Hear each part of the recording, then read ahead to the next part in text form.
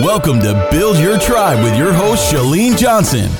Now, if you spend a considerable amount of time looking and listening to shows in the business category, well, then you know who Pat Flynn is. Pat Flynn and I, well, we've got a little battle going on. And it's called a dub smash battle. If you're not familiar with this, it's like this super amazingly fun way to waste hours on your phone doing lip syncs. I literally one day spent 2 hours. Talk about, you know what? I almost said talk about being ineffective, but sometimes that's what you need to do is just be like a 14-year-old in a 46-year-old woman's body and just do lip syncs for the heck of it. In fact, it's kind of a cool testament to the way that I've created my life, that it's my party. I can lip dub if I want to. I can wake up and go, you know what? I don't feel like being productive and a grown-up today. I feel like engaging in a dub smash battle with Pat Flynn. Here's my point.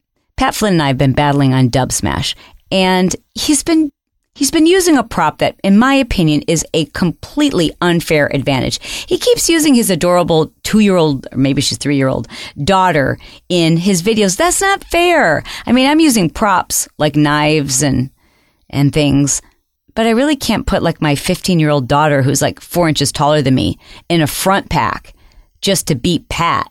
So if he's going to play unfair, I'm going to play unfair. And I'm going to tell you, hey, can you jump on Instagram and maybe let Pat know that my lip dub was better than his? Thanks. Shh, don't tell him though. Let's just pretend this is purely organic. Okay, back to business. In this episode, I'm taking questions from people just like you, students of my Marketing Impact Academy. This particular episode, I can't imagine anyone listening who it doesn't affect. We're talking about content. What content do you have the right to use? How do you protect your own content? And at the same time, continually be creating and developing and producing more content. To submit your own question for Build Your Tribe, simply go to ChaleneJohnson.com/Ask Chalene. And please be sure to let me know if, in fact, you are a Marketing Impact Academy student, because we like to give your questions priority treatment. But if you've got a great question, I can't help but answer it. So let's get to that first question. Hi, Chalene. This is Camille Small, one of your Marketing Impact Academy students. Absolutely loving the program. Thank you for the great information that you provide. I just listened to your podcast about music rights, and it made me curious about if it's okay to use other people's recipes. Like if I were to make a video on how to make a recipe, would I need to only do my own recipes, or could I use somebody's recipe that came out of a book? I know you'll have the answer. Thank you so much for all this valuable information that you provide. You are the best. Camille, this is a great question. It can be kind of tricky. So I'm going to do my best to shed some light on this subject. Most of the topics and episodes and issues that I deal with on The Chalene Show have to do with psychology and relationships, making ourselves better, like growth in general. So I always try to remind the listeners, hey, listen, I'm not a psychologist or a psychiatrist. I'm just sharing best practices and bringing the experts to you. So I think it's only fair that I, of course, preface this message by saying I took the LSAT, but that doesn't make me a lawyer. So this is not legal advice. And even if I was a lawyer, I wouldn't be able to give you legal advice. This wouldn't constitute legal advice in the form of a podcast. What I will share with you, though, are best practices, my own beliefs, and information that I think will help you to make these decisions, critical decisions, on your own. I've often said that I read the book Eat That Frog by Brian Tracy so many times, and I would quote it, and I lived it, and I wrote notes about it, and I just made it become part of my life. And I referenced it so often in my own lectures and seminars that I would then hear people quoting me, and they would say, as the author Chalene Johnson says, quote, eat that frog. And I'm like, wait, that's not my quote. That's a book title. It's a book title by Brian Tracy. And so a lot of people will attribute the quote about eating a frog first thing in the morning to Brian Tracy, when in fact, it's not Brian Tracy's quote. It's a quote that Brian Tracy referenced of Mark Twain. And the Mark Twain quote is, eat a live frog first thing in the morning and nothing worse will happen to you the rest of the day. So then Brian Tracy took that quote to say, start your day by doing like the most disgusting thing first, like the worst thing that's on your list. Do that first, because it's very much like eating a frog. So you can see how these things sometimes they get adapted and adopted, and perhaps the originator, the original author, doesn't always get credit. And it's not a malicious thing. It's not something that people intend to do, but it's just something that happens because we pass things along. We do a Google search, we take it as gospel if it's on the internet, and we just pass along these things. And oftentimes there's some plagiarism and or copyright infringement or misquoting or just misleading information or inappropriate attribution. So let's talk about that. How can you come up with your own thing and not be in violation of somebody's copyrights or fully plagiarizing someone? Well, first of all, plagiarism isn't illegal. I mean, is it unethical? Yeah, of course. But it's not illegal. You're not going to go to jail for plagiarizing someone. Could you get kicked out of school? Yeah. Could you get a rather unhappy letter from the person who originally wrote the content? For sure. Does it diminish your trust in the eyes of the people who you're serving if they think, I wonder if this is actually theirs? Yes, 100%. But yet it's not illegal, and it happens all the time. True story. After one of my recent seminars, I was going online to see people's reviews and see if anyone had left any testimonials about the event. And by chance, I stumbled upon a YouTube where there was a gal teaching my exact formula, like word for word, on how to create a push goal, like word for word, and actually even called it a push goal and described it as her own system. Or like, yo, give me a shout out, give me some creds, give me some props. At least say, I just learned this at a seminar, or Chalene Johnson is credited with the term push goal. I mean, come on now. Okay, so what do I do with this? Let's see, she's got 3 likes. It is what it is. People take stuff all the time. Case in point, exercise. Almost every day I'll post an exercise clip on either Instagram or Facebook, and inevitably someone will post underneath it like, oh, you stole this from such and such program. I'm like, yo, I've been doing that before the person who created such and such program was even born, y'all. Like, there's nothing new in fitness. Burpees and push-ups and jumping jacks, that's as old as your great-great-great-great-grandfather. So there's not a lot of new, and there's no way to copyright or to trademark a move in an exercise program. Now, I might be crazy, but I think I can probably show you the video where I came up with the term sumo burpee. I swear I invented that term. And there's a few other terms that I swear I invented, but everybody else is using them in the industry, and that's cool. Like, why do I need to protect that and fight over it and trademark it? For me, it's just like one of those things where you have to pick your battles. The term turbo kick and PIO and hip hop hustle, those are all terms that we trademarked before selling our company. So you have to look at what is the cost and what is the investment that's required in order for you to copyright and or to trademark. And is it even possible to trademark an idea, a concept, a move, or a recipe? And when it comes to a recipe, you cannot trademark a recipe. So then how do you protect a recipe? And is it illegal to use someone else's recipe? It's not necessarily illegal unless they've created copyrights around it. With the way the internet and social media operates today, and with everybody's insatiable hunger for more content, everything gets jacked. In fact, every single podcast that I've ever done has ended up on YouTube and not on my YouTube channel.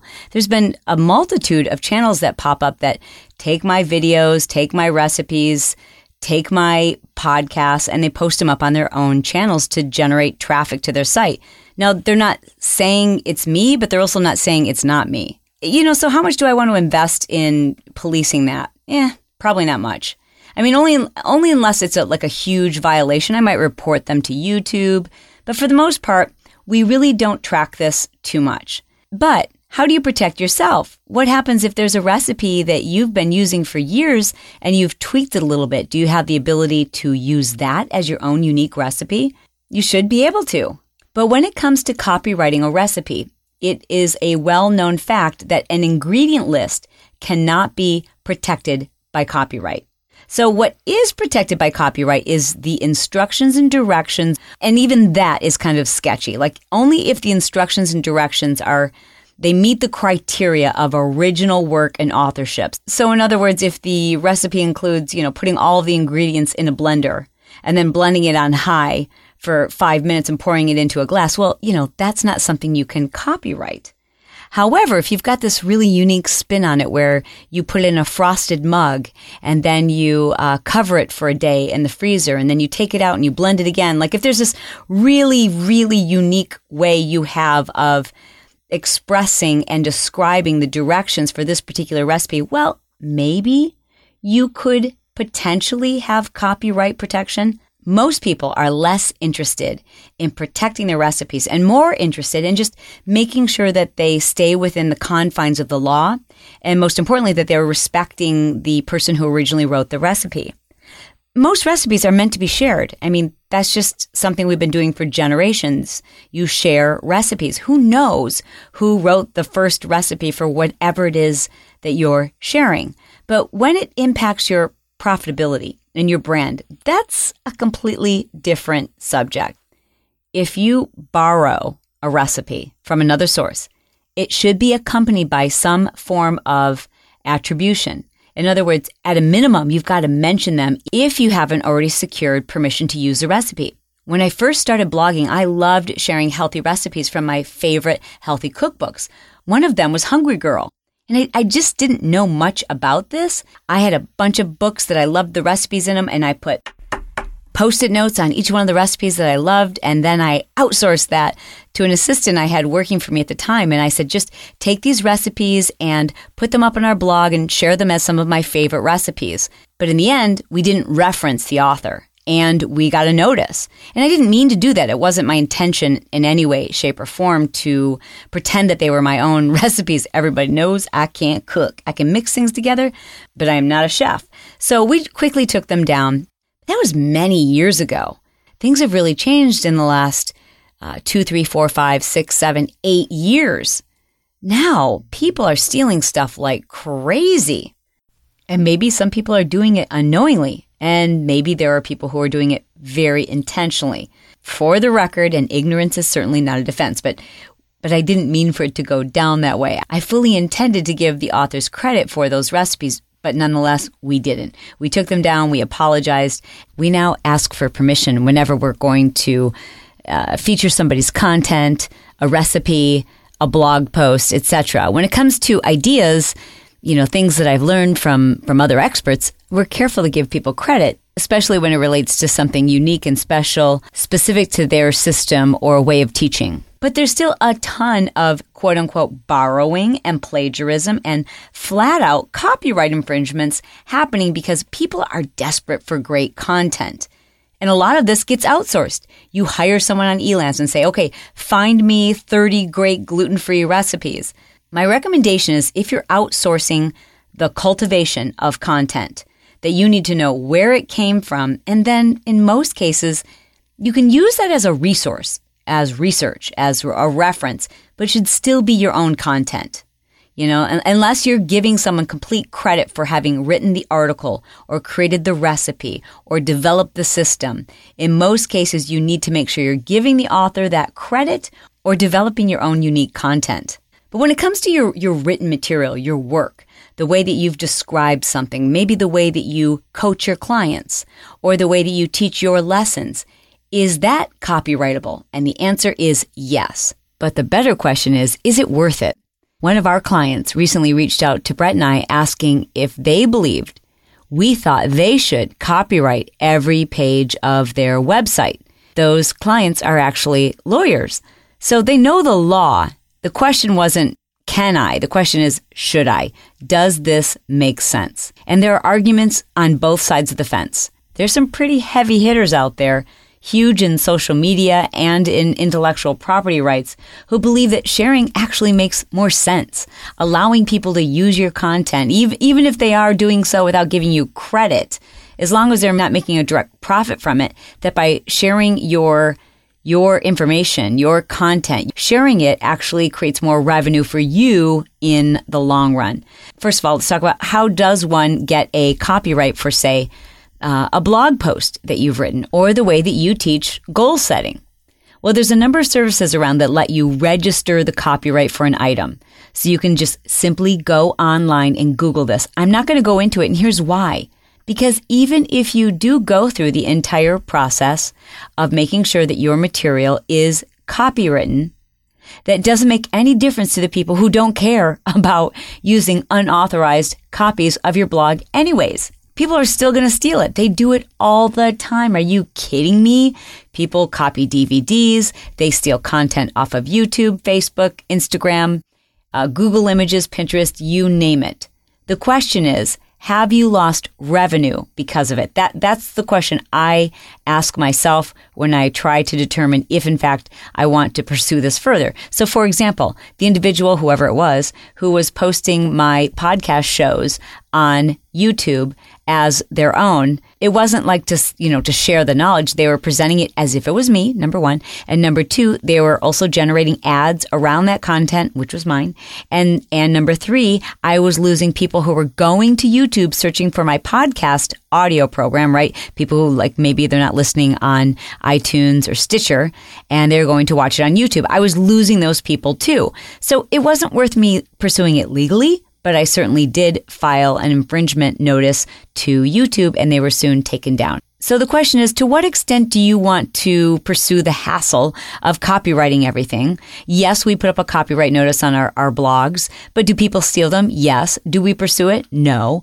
However, if it were to come down to something that I view as my intellectual property right, meaning how I teach the push goal system or my 30-day challenge or how I've structured Smart Success and somebody was stealing that content, even if they were changing it a little bit to make it look like their own, oh, you bet I'm going to find you. I'm going to take you down. That's mine, y'all. I spent a lot of time, blood, sweat, and tears. I did the work. I hit the rock bottom in order to create that content. So I'm going to fight that fight. But if you're the kind of person who wants to jump on my blog and steal my last post about body image, I'm not going to fight you. I won't even judge you. I will let God be your judge. Now, the extent to which you protect it should be determined by how much that is a profit source for you. In other words, the system that we teach for Smart Success, that is our profit source. That is very much intellectual property rights. That's something that we own. It's something that we copyright, and it's something we're pretty careful about making sure people aren't teaching it as their own. So is there a lot of gray area? Yeah, I wish I could give you a black and white answer. Here is the best tip I have for you. If it doesn't feel right, if it feels like maybe you're stealing someone's work, then better safe than sorry. Ask for permission and or at a minimum, give the original author the credit they deserve. Thanks for listening to this episode of Build Your Tribe. Thanks for sharing it with your friends. Thank you from the bottom of my heart for these amazing reviews that you've been leaving. I read them all the time. They're pretty awesome. So be sure to, sometimes you guys leave your iTunes handle, but when I read the reviews, I love to know, who is this actually? So even someplace in the body of your review, unless of course you want to be anonymous, I would love it if you actually put your name. That way I know who it is and I can give you credit. I love you. And as I promised, I would be brief, I would be bright, I would try to be fun, and then I would be done.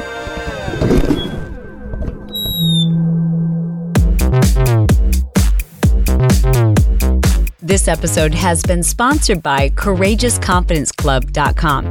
It's a club that I've created specifically to help people who struggle with confidence and insecurities and social settings and just standing up for themselves, being yourself and feeling good about it. All of us could benefit from having more confidence. I'd love for you to just experience a taste of it. So please be my guest by going to ChaleneJohnson.com/confidence tips. Now, if you don't feel like writing that web address down or remembering to go there later, all you have to do is, while you're listening from your phone, send me a text message. The number is 949-565-4337, and that is for U.S. residents. Then just send me the word confidence, and I will send you access to this video. this video will help you to eliminate self-doubt and just feel more confident in any situation, whether it's work or personal or just your social interactions. Every one of us can benefit from having more confidence. There you'll submit your email address and I will immediately send to your inbox my latest training video where I teach you step by step how to feel more confident in just about any social setting. I think you'll find this incredibly useful, whether it's business or personal or just in your everyday interactions. Confidence is something that makes life easier. It helps you to raise more confident, self-efficient children. It allows us to speak our mind, to stand up for ourselves, to do the things that otherwise we are paralyzed by fear, and we just allow our own thoughts to stop us. By learning how to overcome self-doubt and fear of success, you can become that confident person that others are attracted to. The person you want to be, the person you deserve to be, the person you know is inside of you. So thank you for checking out my free tools by going to ChaleneJohnson.com/confidence tips.